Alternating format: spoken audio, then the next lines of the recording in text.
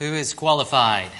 Who has what it takes to serve as an elder, to serve as an overseer, to serve as a pastor?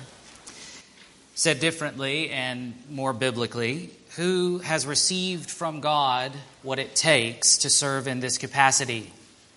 In 2 Corinthians, the Apostle Paul considers this question in a roundabout way, referring to his own ministry, his own apostleship. He raises the question of his own adequacy, his own sufficiency, his own qualification, if you will, for the job to which he was called. And I think the question is a good one for us to think about with regard to the offices in the church. In 2 Corinthians chapter 2, verses 15 and 16, Paul reflects on his ministry in a very interesting way, using an interesting metaphor. 2 Corinthians 2:15 says, "For we are the aroma of Christ to God among those who are being saved and among those who are perishing. To one, a fragrance from death to death. To the other, a fragrance from life to life. Who is sufficient for these things?" When he thinks about the nature of his ministry in this metaphorical way, he comes down to it and recognizes that no one is really sufficient in and of himself for these things. Now he uses this metaphor of an aroma, a smell. And he's talking about his carrying of the gospel, his communication of the gospel to other people. He's talking about what happens when he talks about Jesus to other people. He says, first and foremost, we are the aroma of Christ. The smell of the Messiah is upon us. But first he says that smell goes up to God. What's interesting about that is he's actually using Old Testament sacrificial imagery to describe his ministry, his proclamation of the gospel. It is a pleasing aroma to God, the way the sacrifices were in the Old Testament. They would go up in smoke, and it would be described as a pleasing aroma to God. And Paul says that's what his ministry is like. That's what it's like when he talks about Jesus with other people. It's a pleasing aroma to God. But how does it impact the people we're talking to? That's where he goes next. He says that this whiff, this aroma, this smell goes out to two different groups, those who are being saved and those who are perishing. In saying it this way, he divides humanity into two groups, only two groups. You, as an individual this morning, are either in one group or the other. You cannot be in both groups at the same time, and there is no third category. You are either one who is being saved or you are one who is perishing. And what Paul's describing here is that when someone talks about Jesus to you, the smell that you get will be one way or another. When Paul talks about Jesus, communicates the gospel to other believers in Jesus, the smell is the smell of life, and it is life-giving. It is the whiff of living and life in its fullness, and actually receiving that over and over and over again actually moves us more in the direction of life. It moves us from the life we already have to a greater and fuller experience of that same eternal life. But for the other category, for those who are perishing, when Jesus is presented to them, when the gospel is spoken and they hear it, it smells quite different. It is an aroma, a fragrance of death. It smells like the tomb, and it repels them. Something that we need to think about, that's important to recognize when people who don't know Jesus hear the gospel. If they continue to reject the gospel, if they continue in their hardness toward the gospel, What they are experiencing is a greater and greater experience of death. They are moving further and further away from God. They are heaping on themselves greater and greater condemnation. That happens when we preach the gospel to people and people reject it. It is the fragrance of death to them, and it repels them and moves them further in their condemnation. Given that reality, that talking about Jesus with other people has this kind of impact on people's lives, Paul recognizes the weight and the responsibility of doing that. Talking about Jesus is not some flippant thing that we do. Talking about Jesus has consequences in people's lives. And Paul recognizes that, and he asks the question, who is sufficient for this? Who is adequate? Who is qualified? Well, he talks more about that in the very next chapter, 2 Corinthians chapter 3, just a few verses later, 2 Corinthians 3, verses 4 through 6.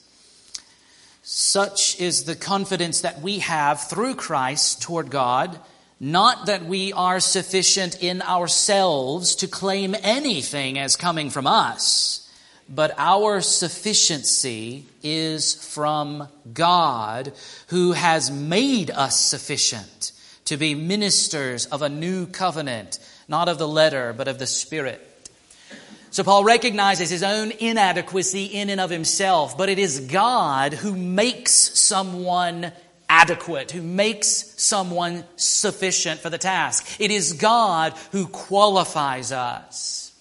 Said the way that we did last week, drawing from Acts chapter 20, it is the Holy Spirit who makes men elders. It is the Holy Spirit who makes men overseers or pastors.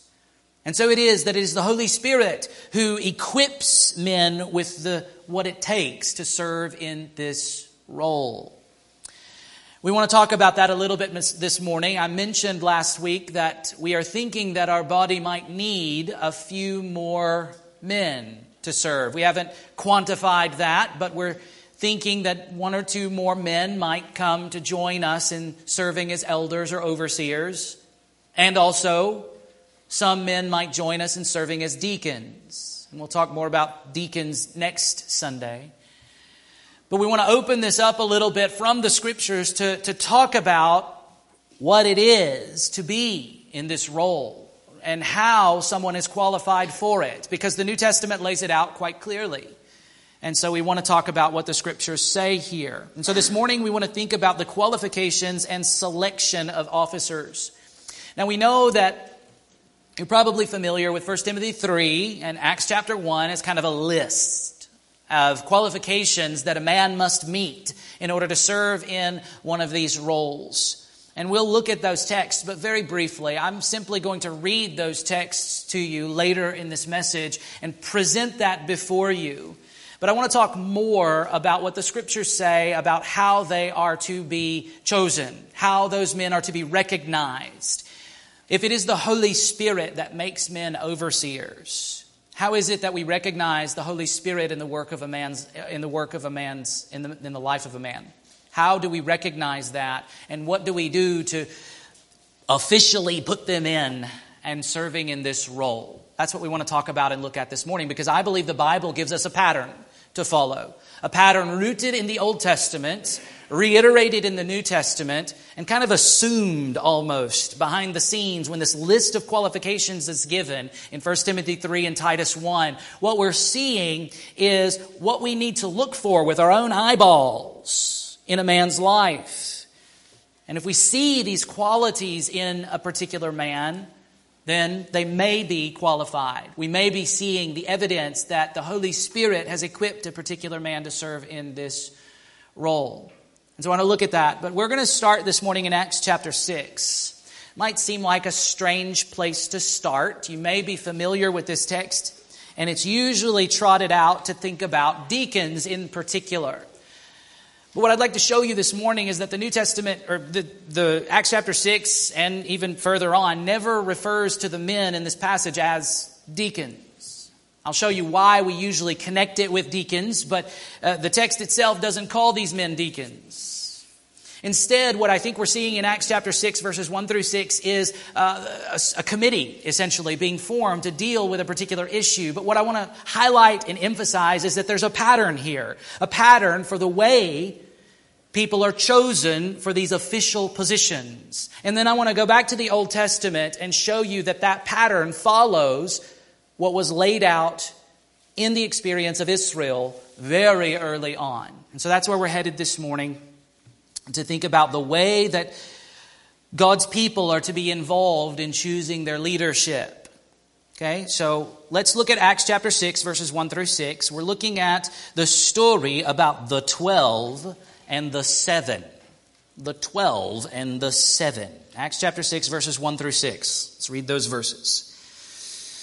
Now in those days, when the disciples were increasing in number, a complaint by the Hellenists arose against the Hebrews, because their widows were being neglected in the daily distribution. And the 12 summoned the full number of the disciples and said, "It is not right that we should give up preaching the word of God to serve tables. Therefore, brothers, pick out from among you 7 men of good repute, full of the Holy Spirit and of wisdom, whom we will appoint to this duty. But we will devote ourselves to prayer and to the ministry of the word." And what they said pleased the whole gathering. And they chose Stephen, a man full of faith and of the Holy Spirit, and Philip, and Prochorus, and Nicanor, and Timon, and Parmenas, and Nicolaus, a proselyte of Antioch. These they set before the apostles, and they prayed and laid their hands on them. It's a pretty straightforward story, but let's remember some of the context here in Acts chapter 6. This is the church of Jerusalem. Acts chapter 2, you'll remember, was the day of Pentecost, about 40 days after Jesus rose from the dead and ascended into heaven. And so the followers of Jesus are gathered together in Jerusalem on that first day of Pentecost after the resurrection, and the Holy Spirit was poured out upon them so that they spoke in tongues. They spoke different languages that they hadn't learned, and the people all gathered around in Jerusalem heard them speaking about the wonders of God, talking about the works of God, declaring the gospel essentially in their own languages, languages that the disciples had not learned previously. And so then Peter stands up to preach, and you'll remember he preached this long sermon that then addressed the Jewish people in Jerusalem and all of these travelers who were visiting in Jerusalem for the holiday, and 3,000 of them responded to Peter's preaching by trusting in Jesus and repenting of their sins and being baptized on that day. It's a momentous occasion for the church. Since then, that was Acts chapter 2, since then, thousands more Jewish people have come to follow Jesus. Thousands more. And so what you have is the church of Jerusalem exploding in a very short amount of time. It's not real clear how much time exactly has passed from Acts 2 to Acts 6, but we should be probably thinking in the realm of months. This is a huge explosion. Now, most of those perhaps that came to Jesus on the day of Pentecost have gone home. They don't live in Jerusalem. They were visitors, remember? So they went home back to their different areas all over the world. But since then, the apostles have been preaching the gospel in Jerusalem, and people have been responding by trusting Jesus, repenting from their sins, and being baptized. And so the church of Jerusalem is exploding in numbers. Thousands of Jewish people are following Jesus by this point. And so as the church in Jerusalem is growing, they've got a problem. The apostles are the only leadership that we see that's kind of acknowledged at this point. And so you've got 12 men trying to organize and take care of perhaps thousands of people. Perhaps you can imagine the administrative nightmare that was going on. Not only at this point were the apostles preaching the gospel regularly there in Jerusalem, primarily at the temple, but also out in the community, but apparently they were overseeing what's called in verse 1 of Acts 6 a daily distribution. The apostles were making sure that particularly the widows were being cared for. Now this is reflected back in Acts chapter 4 and into chapter 5, where you see the believers in Jesus were coming and they were selling their stuff and they were bringing the money to the apostles and saying, here, take this and use it to provide for the needs of the people in the church of Jerusalem. Because think about it. If these are Jewish people, particularly in the focus here is on the Jewish widows, normally they would have been cared for and provided for by the Jewish community in Jerusalem. But now that they've begun to follow Jesus, the Jewish people have said, we're not going to take care of you anymore. And so it becomes the church of Jerusalem's responsibility to care for these widows. And so it seems that every day, it says daily distribution, these widows were coming to receive food and perhaps some financial assistance along the way, but primarily food. Day after day, it was the apostles' job and the church's job ultimately to provide for these widows. But what we see is that there were two groups that had developed. The ESV says they're Hellenists and Hebrews. This is probably focusing on linguistics, languages. The Hellenists are primarily Greek-speaking. They're comfortable in speaking Greek more so than Hebrew or Aramaic. And so that language division somehow caused a problem to where the ones who spoke Greek were being neglected by the apostles who primarily spoke Hebrew, although they spoke Greek as well. So I'm not real clear on why exactly this division happened, but nevertheless, the Greek-speaking widows ended up marginalized and neglected over time. And so they start complaining about it, reasonably enough. And so they bring this complaint forward to the apostles, and what we see here is the solution. The way that the apostles deal with this is based on a pattern that we see in the Old Testament. But before we look at how these things unfold, let me just tie in a little bit of how we usually connect this passage with deacons and the idea of deacons. The term translated daily distribution at the end of verse 1, the word distribution, the Greek word is, listen carefully, diakonia. Diakonia. Perhaps you can hear the English word deacon there, right? Diakonia. The verb at the end of verse 2, where the apostles say that it's not right that we should give up preaching the word of God to serve tables, is the verb diakoneo. So these are the words that are used in relationship to deacons. It is a word that means to serve, plain and simple. But the term itself, diakonos, is not used to refer to these men. They are never called deacons in this passage or elsewhere, where at least Stephen and Philip are the only two among these seven who are mentioned again in the book of Acts, and they're not referred to as deacons. So what's going on here is there's an issue that needs to be dealt with that is related to a kind of service or ministry. We'll see more about that in just a second, but the idea is that there's a ministry going on that serves the needs of these particular widows, and it's not being done well because of the sheer size of the church. Perhaps you can appreciate the complexity that was beginning to develop. And so verse 2 presents the solution. The apostles say there in verse 2 that it's not right for them to give up preaching the word of God to serve tables. And that tells us that we're talking about ministering food primarily, that the widows are needing to be supplied with food. These widows would be ones who don't have a family, it seems, any family left over, children or other relatives to take care of them. And so they're at the mercy of others. And the church steps in rightly to provide for their needs.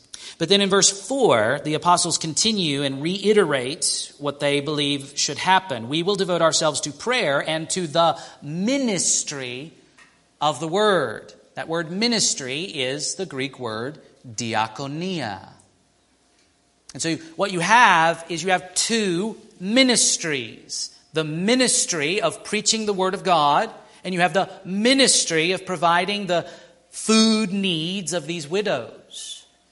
Neither is necessarily elevated above the other. They are both important and necessary and need to be dealt with. But what the apostles are recognizing is that God has equipped them and called them to do one of those ministries and not the other. And so what they're basically saying is, we're presented with a situation here that says that we need other people to step up to deal with this ministry, this important role of service in the body. We cannot do both. And so they understand their own calling and their own equipping as being for the purpose of the ministry, the diaconia of preaching the Word. And others will need to step up to take care of the diaconia of feeding these widows on a day-to-day basis. And so that's where we have the idea of deacons. But again, I don't think that's on the table at this point. We are simply talking about ministry that needs to be done, and the needs to be divided. That's all. And so, but notice the way the solution is presented. Verse 2 again, the apostles, the 12, summoned the full number of the disciples. They've called for a church meeting in Jerusalem. They've called the whole church together. Now, whether or not every single individual who was a member of the Church of Jerusalem showed up, I don't know. When we call for church meetings, not everybody shows up either. Nevertheless, the summons is for the whole church to come together to decide a matter. And I think it's important that we recognize that. It is the full number of the disciples who are called and commanded to select who will serve in this ministry. It is the congregation who chooses their own leadership.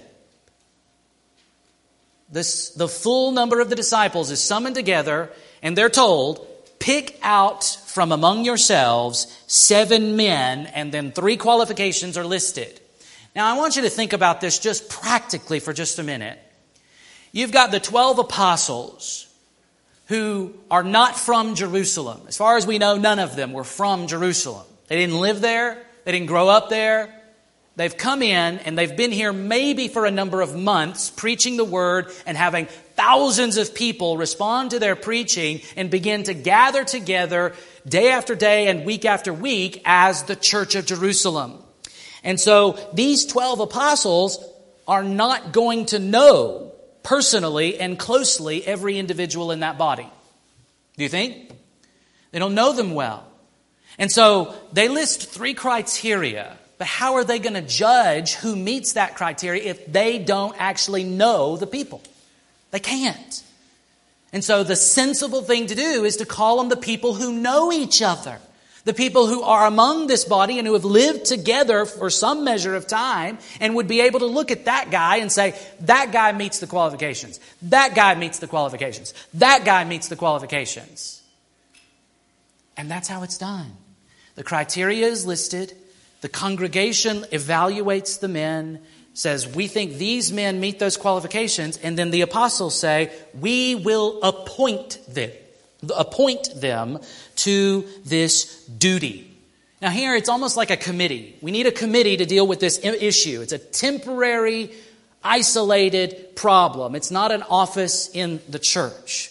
But I believe that it follows the pattern of the Old Testament, and it is assumed in what we see in 1 Timothy and Titus, and I'll show you that in just a little bit. But note here again, the full number of the disciples select these 7 men who meet these qualifications that are listed. And then the 12 appoint the 7. Pray for them, lay their hands on them, and set them loose to do their job, to deal with the issue. Now let me show you the Old Testament backdrop for this reality, where this is rooted in the Old Testament. We're going to look at 2 texts from the law, from the story laid out in Genesis, Exodus, Leviticus, Numbers, Deuteronomy, the Torah, the Pentateuch, whatever you want to call it, the first 5 books of the Bible.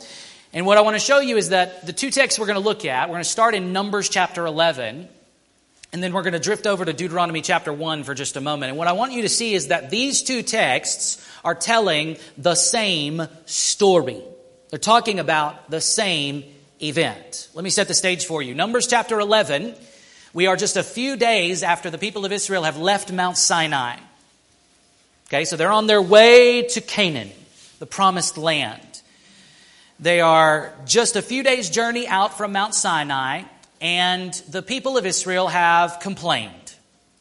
They've complained specifically that they want to eat some meat. They're sick of the manna and they want some meat. And so they whined about it and complained about it. And then Moses, in response, complained about them complaining.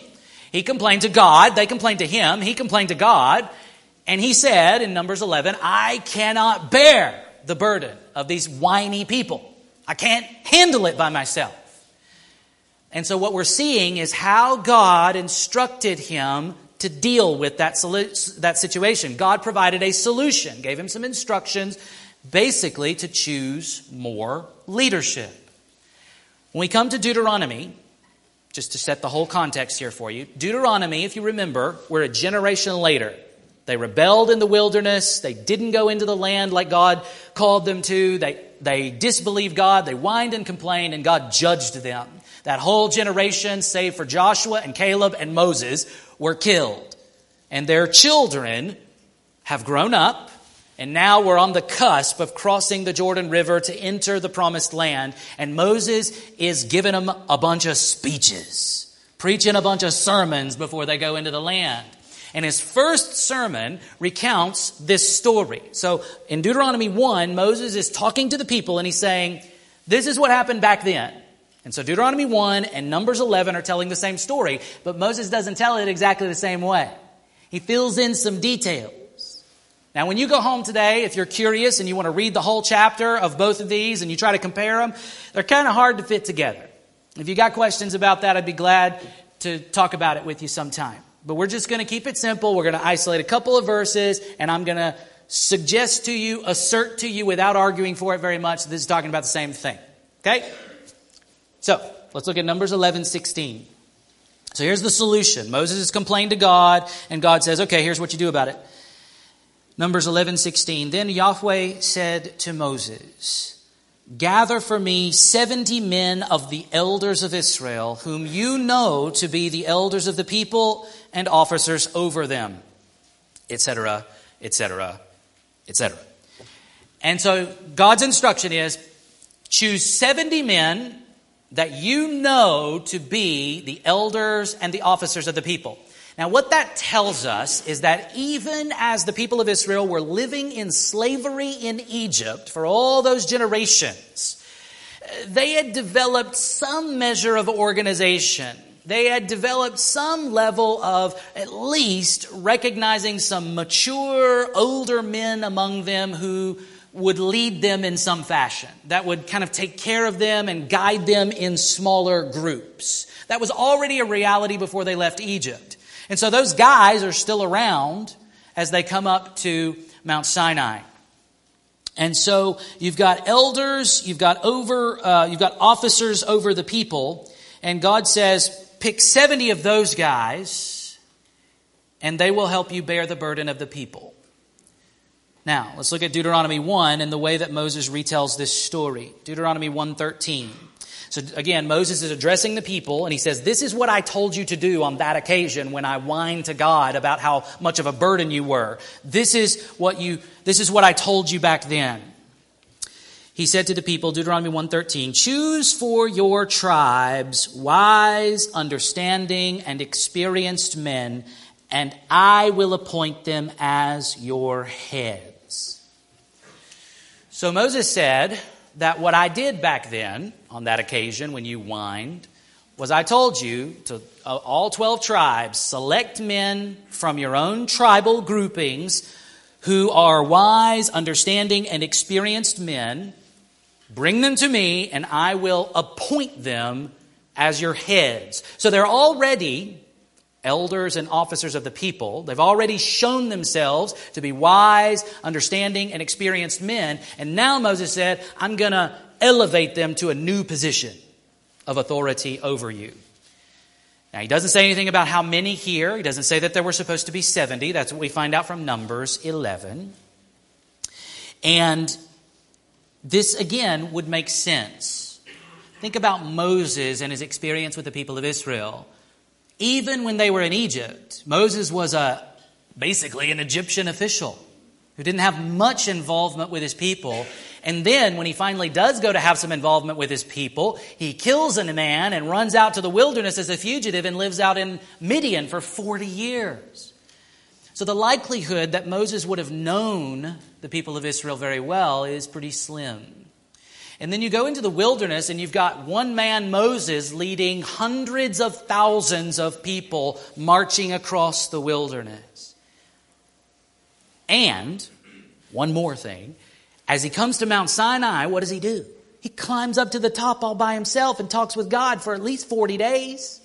He's not really there present with the people, so it's unlikely that he would have known very well who would qualify for this role by himself. And so he calls on the tribes, the people, the congregation to choose the men who would be qualified for this role. And then Moses says, I will appoint them. I will elevate them to a new position of authority, and then we will go about our business. Now, the other thing that happened in Numbers 11, probably should have mentioned before, but what happened next, so Moses chooses the men, and then God told him, I will put some of the Spirit that is on you, on them, to equip them to carry the load with you. And that's exactly what happened, if you remember. The men that were chosen were gathered, and then the Holy Spirit came upon them. They prophesied to show evidence that the Spirit was upon them. And then, apparently, they went about their business of doing whatever they needed to do to help Moses carry out his leadership roles. What's interesting about that fact is to recognize there's been a flip-flop between the Old Testament and the New Testament. In that situation in the Old Testament, the men were chosen, and then the Spirit comes upon them to equip them for the task. But in the New Testament, it's exactly the opposite. The Holy Spirit is living in every single believer in Jesus. And as he works in particular men, he works out these specific character qualifications and skills needed to fill certain roles in the church. And then they are chosen based on that criteria, based on seeing the evidence of the Holy Spirit in their life in specific ways. So the order has been flip-flopped. Now, when we choose leaders, we're looking for the work of the Holy Spirit already there, because it is the Holy Spirit who makes men overseers, elders, or pastors. And so that's how we should treat these qualifications as they're listed here. Back in Acts chapter 6, we're simply given three kind of vague characteristics or qualities that are to be looked for. Full of men of good repute. So this is Acts 6:3. Men of good repute. They have a good reputation among the people. They are full of the Spirit. Okay, what does that look like? Not sure exactly. Could look lots of ways. And full of wisdom. So they're to be men who exhibit the kind of wisdom needed to deal with this problem. Right? It's the relevant wisdom to deal with the issue at hand. They would have needed some administrative ability to kind of organize probably the large group of widows that they were having to deal with.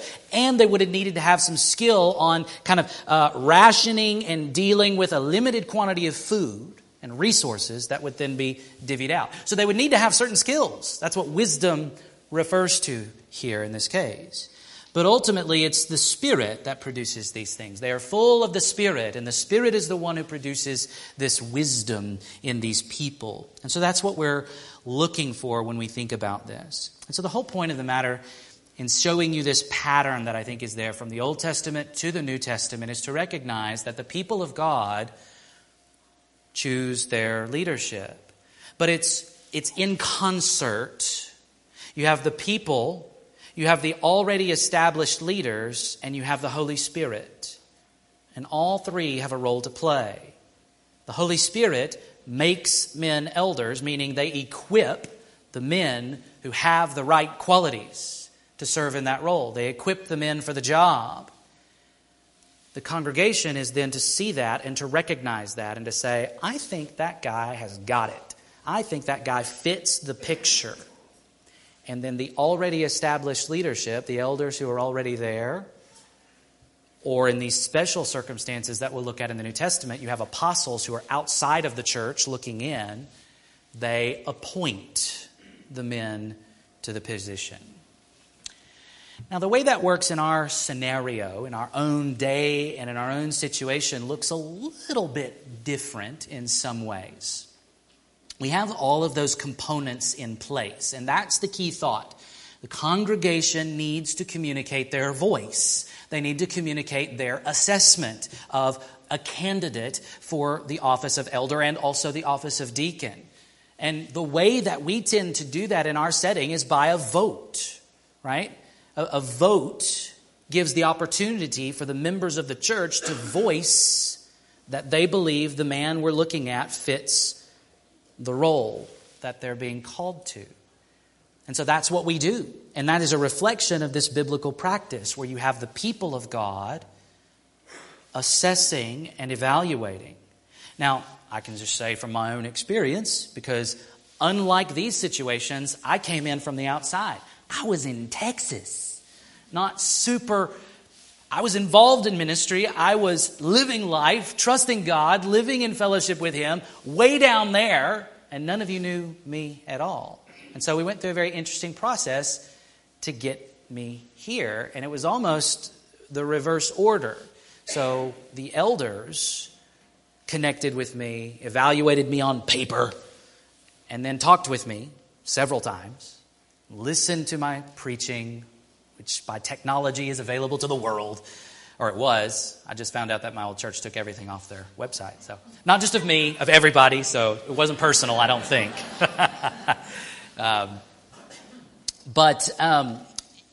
Then the elders distributed that and said, we're considering this man as perhaps a viable candidate. And you guys got to listen to so many of my sermons, and I have to admit that made me nervous when I heard that. That so many of you were listening to whatever you wanted to off of whatever was on the internet. But you guys began to evaluate me on that basis. And then my family flew up here, spent a weekend with you, trying to get to know you, and got to know you as well as we could, and you got to know us. And then you made your evaluation, and 2 weeks later you voted, and here I am, for better or for worse. But that is a good and faithful representation of the biblical process, I think, the pattern. Now, when we select elders who are not salaried elders like myself, ideally we would select from among the men in this body. And so it would be much easier for the body to say, I think that guy might be qualified. And then we start the process of evaluation based on the criteria given to us. And so that's how I think we're moving forward. But I want to commend you as a church for following this process faithfully and vetting me severely. And I believe following the Lord's leading as I was on the other end of the country, so to speak. So I want to close, or before we close really, I just want to look at those passages in 1 Timothy 3 and Titus 1 that give the picture, the template, if you will, for overseers. We will talk about deacons next Sunday. And what's interesting as we look at these qualifications is that for elders and for deacons, the qualifications are largely the same. Largely the same. There's significant overlap. And the other thing to mention ahead of time is just to recognize that most of these qualifications are character issues. This is about your character. This is about the work of the Spirit in a man's heart that then spills over, bleeds out in their life so that it's visible to other people. That's the whole point of this. You lay out qualifications and you want to look at a man's life and you want to match him up. Now, here's the thing. I guarantee you, if you talk to anybody, I've talked to many elders of many churches that I've been involved with, men that I've known, and I've talked to some of the guys here. I guarantee you that when an elder who's been an elder looks at this passage that lists out these qualifications, every one of us looks at that and goes, I don't really measure up. When we evaluate these qualifications, we don't need to treat them in a legalistic fashion. Here's what I mean. I hope, so I'm going to stand up here and potentially disqualify myself right now. But I don't think so. I hope not. There have been occasions, let me just pick one at random. Hospitable. It's one of my favorite qualifications of an elder, because we tend to think that that's a qualification for our wives. But it's not. There have been times, occasions, where I have been unhospitable toward a person, toward a believer. There have been. There have been times, moments where someone might come into my church, the church where I'm at, and I have ignored them, or I have not intentionally sought them out to welcome them in. That is being unhospitable. I don't think that singular occasion of a failure on my part disqualifies me. And the reason I don't think it does is because I recognized it after it happened, I owned it, and I sought to rectify it. I repented. That's the kind of thing we need to think about when we're evaluating ourselves. Because I think what happens oftentimes is men whom we would look at and we would say they fit the qualifications. But a man looks at this text and he looks at his own life and he says, I'm not qualified. Because he knows himself to not perfectly meet this picture. And I don't perfectly meet it. No one does. But we're talking about these qualifications need to be treated as a pattern of behavior, a pattern of character that is visible in a man's life. Now, there are some issues that a single event might disqualify. If a man commits adultery with his wife as a professing believer, I would say that disqualifies him from serving in this role.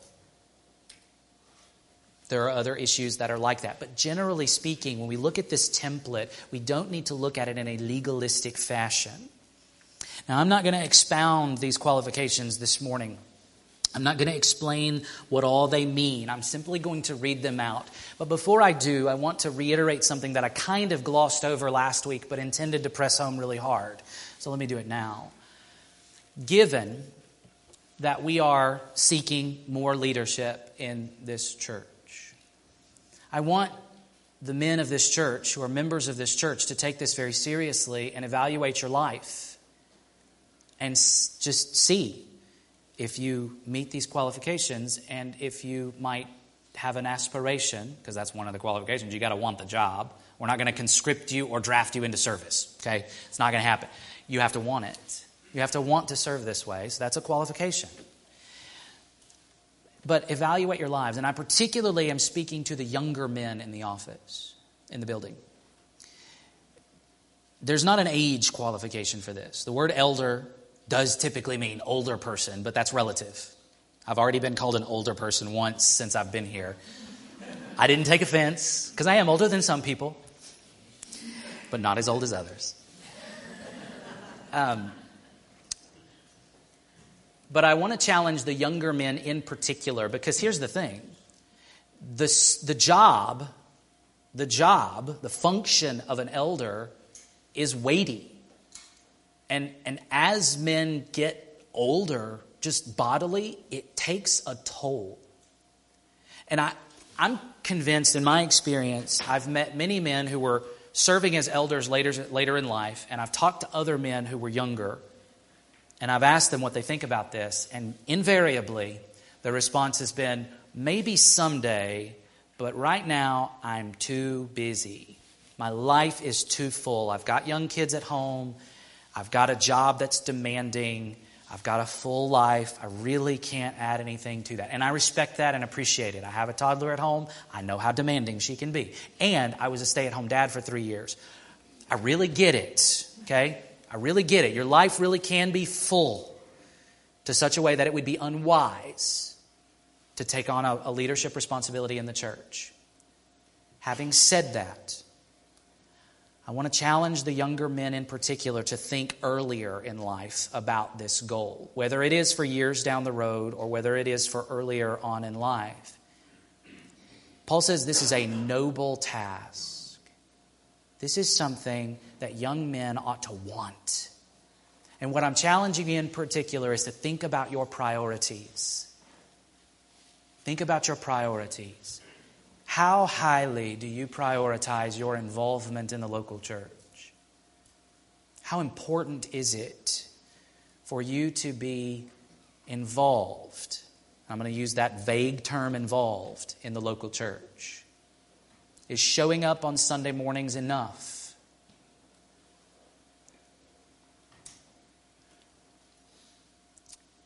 And in particular, I want you to think about if you see in yourself or your wife or your friend or your parents or your siblings tell you, I think you meet the qualifications.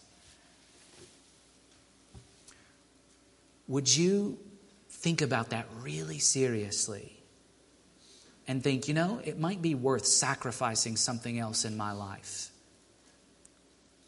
like career pursuits, for example, to serve in the local church, because it's important. We need leaders. We need leaders who have energy for the job, who are also qualified biblically. But we need people to be invested. And it's important. It might be more important than the amount of money that you can make in your lifetime. It might be more important than the security of a retirement account that's pursued by making sure you get all the promotions in the world. It might be. But each of you evaluate your own selves. One more charge. I want to speak specifically to the parents in the room. From the parents of infant sons in the building to the parents of rebellious teenage sons in the building. I want you to look at this, parents, moms and dads, as a goal for your sons. Are you raising your sons with a mentality that says, I want them to want to serve in the local church someday? If God should so shape their character that they meet this qualification set, I want them to want it when the time comes. And so I'm challenging you, parents who have sons, what can you be doing from the earliest age to put this as a target for your boys? That says, this is a good thing for you to pursue. Yes, we want them to pursue successful careers. Yes, we want them to pursue happy and healthy marriages. Yes, we want all those things. But are we pushing them to think about their service and leadership in the local church? Do we see our involvement in the local church as high priority? I hope you do. And I hope as parents you can pitch that vision for your sons. That someday they might step up, not necessarily into vocational ministry or whatever, not necessarily that you kick them off and send them to seminary at some point, but that they would be looking for opportunities to serve actively in their local church. If you don't start telling them from the earliest age, it takes some of us guys a long time to figure things out. You know? I mean, it really does. We're slow on the developmental level, generally speaking. We need our parents to guide us in the right direction. And so, parents, I challenge you to look at this seriously for your boys. Whatever age they are, start now pitching that to them as this is good for you to look at and to move toward as you grow older and to practice getting there. You see, all these character qualities, I've already said, they are produced by the Holy Spirit in a man's life. But like the fruit of the Spirit, which is different, but like the fruit of the Spirit in Galatians 5:22 and 23, they are to be cultivated. It takes intentionality in a man's life to develop the maturity in these qualifications that is required. We don't just sit back passively and the Holy Spirit just kind of zaps us into these roles. It does not happen that way. Let's read the text. 1 Timothy 3, verses 1 through 7. The saying is trustworthy. If anyone aspires to the office of overseer, he desires a noble task. Therefore, an overseer must be above reproach, the husband of one wife, sober-minded, self-controlled, respectable, hospitable, able to teach, not a drunkard, not violent but gentle, not quarrelsome, not a lover of money. He must manage his own household well, with all dignity, keeping his children submissive. For if someone does not know how to manage his own household, how will he care for God's church? He must not be a recent convert, or he may become puffed up with conceit and fall into the condemnation of the devil. Moreover, he must be well thought of by outsiders, so that he may not fall into disgrace, into a snare of the devil. Let me just remind you before we jump over to Titus 1 real briefly. Paul is writing this letter to Timothy, who is a delegate of Paul's. Timothy didn't grow up in the church of Ephesus, but Paul has sent him as an outsider to the church of Ephesus to deal with that church and help them correct some things that have gone wrong since years ago Paul left. I mean, we looked at last week, Acts chapter 20, where Paul addressed the elders of Ephesus and said he's not going to see them anymore. That was years ago. Maybe 20 years have passed almost by the time Paul writes this letter to Timothy and Timothy's already in Ephesus. And he says, Timothy, while you're there, this is what you need to give attention to. And he lays out these qualifications because Timothy is probably going to need to appoint some new elders. Because the warning that Paul gave to those elders back then was that some of these elders that I have appointed are going to turn out to be wolves. And that's something that we need to remember all the time. In this whole process of choosing leadership, the human side of it is capable of making mistakes. The elders do not have perfect vision of the Spirit's work in a person's life. Neither does the congregation. But the reality was, Paul said, I appointed you, and yet some of you will turn out to be wolves. That means that at the time, Paul looked at their life and he says, you meet the qualifications, I believe the Holy Spirit's at work in your life, and they turn out to not even be believers. Wolves are not believers. Wolves are enemies. And so, from Paul's vantage point at the time, he believed that these men would be or were qualified, that the Holy Spirit had been at work in their lives, and he was wrong. If the Apostle Paul can be wrong, I think we can be wrong too. It's something to pursue with diligence between the elders, the leadership of the church, and the church itself. The church makes mistakes too. The congregation is not always right also. But that's the way that we work together in all of this.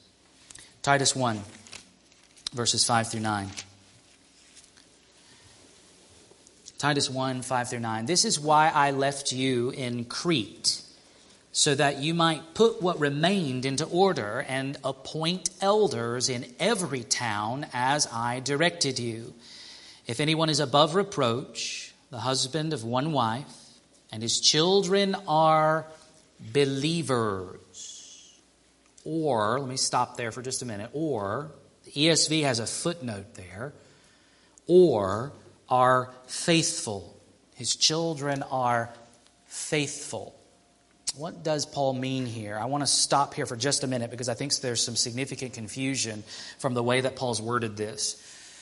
So, does he mean that if a man has children who have walked away from Jesus or who are too young to have accepted Jesus, that they are disqualified from serving as an elder? I don't think so. I think what Paul is describing is instead the word faithful. And faithful is in the context of a particular relationship. And in this context, it is faithful in the family. Faithful in the family. That's what's elaborated when he goes on and says his children are faithful and not open to the charge of debauchery or insubordination. Think about it, folks. Are you held accountable before God when your children rebel or walk away from the faith? Are you going to be punished for their sin? No. The biblical principle is the person who sins is punished for his sin. Now, that's not to say that you didn't have some responsibility in that, okay? We got to be careful about that. But I cannot see reason to believe that Paul would disqualify a man from serving as an elder if his children are either too little, like mine, and act like crazy people sometimes, like mine, and that disqualifies me from serving as an elder. I hope it doesn't, because here I am and here she is, and you all get to love her just as much as I do. Well, maybe not, but you get to be frustrated with her as much as I am, maybe. So I don't think that's what's being spoken of here. I think there's this aspect of faithfulness in the family. So what's the point? What's the point? The point is, are you, as a father, taking responsibility for the instruction and admonition and discipline of your own children? Are you involved in the process? Are you fathering your children? At some level, there's going to be a responsiveness to that, at least in the home. And that's what's being measured, I think, here ultimately. So I probably chased that more than I needed to, but let's go back and look at the rest of this. So verse 6, his children are faithful, believers, faithful, and not open to the charge of debauchery or insubordination. For an overseer, verse 7, for an overseer as God's steward must be above reproach. He must not be arrogant or quick-tempered or a drunkard or violent or greedy for gain, but hospitable, a lover of good, self-controlled, upright, holy, and disciplined. He must hold firm to the trustworthy word as taught, so that he may be able to give instruction in sound doctrine and also to rebuke those who contradict it. So there's the template, folks. Think it over. Reflect on it, particularly you men, and apply it to your own lives. Whether or not you aspire to the office of overseer, men, these things are good for you to pursue nonetheless. All of these qualifications are character traits that are expected of believers in some measure, men and women all together. So consider it, think it over, and think about how you might cultivate these kinds of things in your own lives. And parents, think about how you might cultivate these things in your sons' lives. So as we conclude, I want to pick up on a line that Paul has here to Titus, who again is somebody sent in as a delegate, right? Paul didn't plant the church in Crete, I don't think. We don't know if he did. But he was there at some time. But he apparently didn't stay long enough to appoint elders. He intended to, but got pulled away. And so he sent Titus in as his authoritative representative to finish the job, to appoint elders in every town on the island of Crete. He says that overseers, in verse 7, are God's stewards. And that's what I want to close with. Elders are God's stewards. A steward is someone who has been entrusted with something. Someone who's been entrusted with something. What is it that overseers or elders have been entrusted with? What are we stewards of? What is the stewardship that has been entrusted to us? It is the gospel. It is the message about Jesus Christ. I said last week that that's the primary tool that shepherds, pastors, elders, overseers use in their shepherding work. Should be. The primary tool that we use to shepherd the flock. Paul talks about it in 2 Corinthians 4. So we return to where we began, 2 Corinthians chapter 4, verse 7.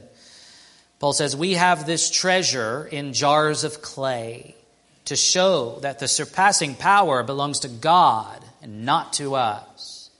So he compares himself to a clay pot. Fragile, weak, ugly. Hey, elders, did you like that description of yourself?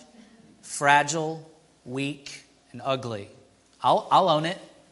Clay pot, jar of clay right here. Weak, breakable, fragile.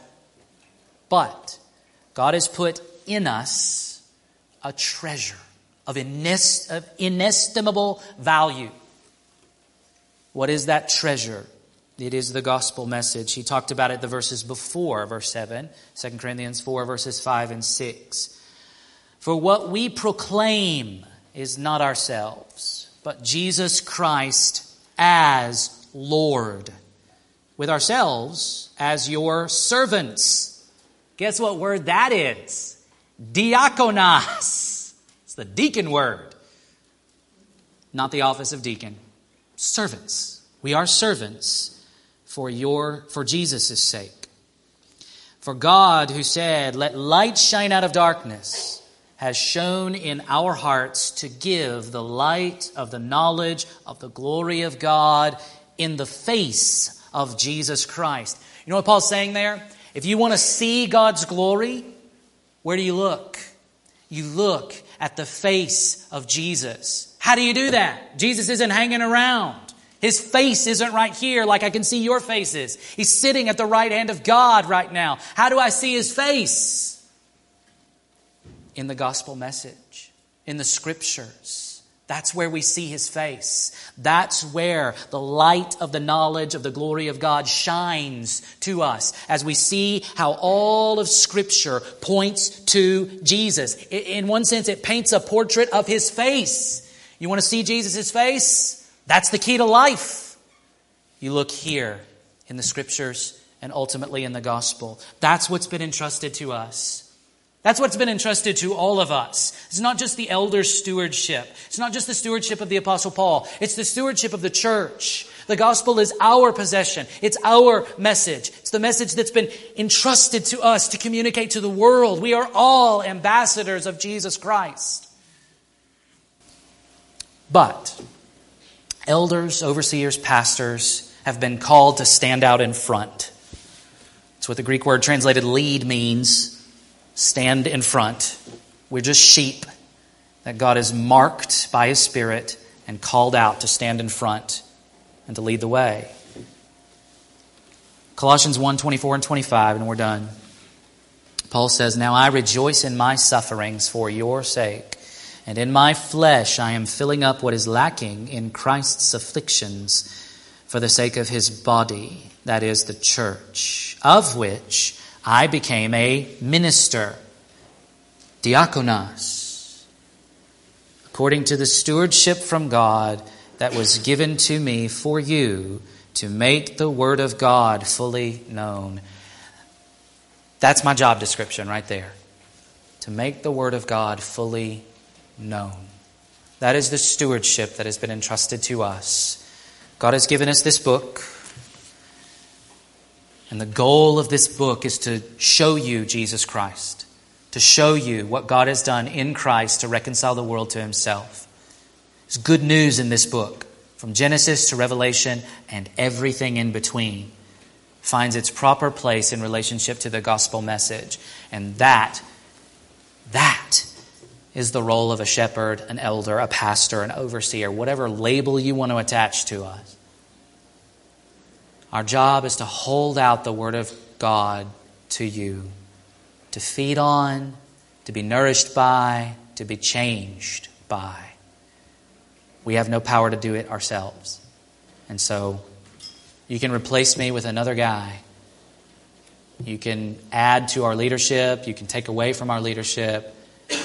But the job description will be the same, no matter what flesh and blood is standing up here. The gospel message is the key. That's the tool. That's what drives everything. And that's what we hold out before you week after week and hopefully day after day as we live with you and as we seek to shepherd you.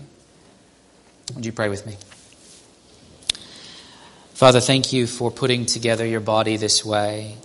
Thank you for working in our lives by your Spirit. We thank you that you enable us to be structured and organized in such a way that we can move forward, that we can keep following Jesus in this world that presents so many obstacles, so many temptations, so much brokenness around us and even still in us. We need each other. We need the structures that you have designed for us. And we thank you that you've told us all about it in your word. Ink on pages, that can be translated into a language that we can understand and receive. Thank you, Father, for caring for us so well. We pray that you'd help us as we think about increasing the number of our leaders in this body. I pray that you would stir the men of this body to pursue cultivating these character qualities in themselves. I pray for the men of this body that they would not shy away from leading among your people. And I pray most of all for this church, men, women, children, that we would keep following Jesus faithfully, that all of us would keep moving forward, and that there would be a priority placed on our involvement with each other, not just on Sunday mornings in this building, but that our lives would be genuinely shared. We need each other desperately, and you've made it so. And so I thank you that you've given us to each other. And I pray that you would bind us together ever more in unity and love, and that we would experience the fullness of joy that you offer to your church and to your individual sheep day by day. In your presence there is fullness of joy, and we are in your presence now. So we don't have to wait for eternity to find the joy that you offer. You give it to us freely now, and so let us receive it and experience it on a day-by-day basis. Thank you for Jesus, who makes all of this possible by his death and resurrection.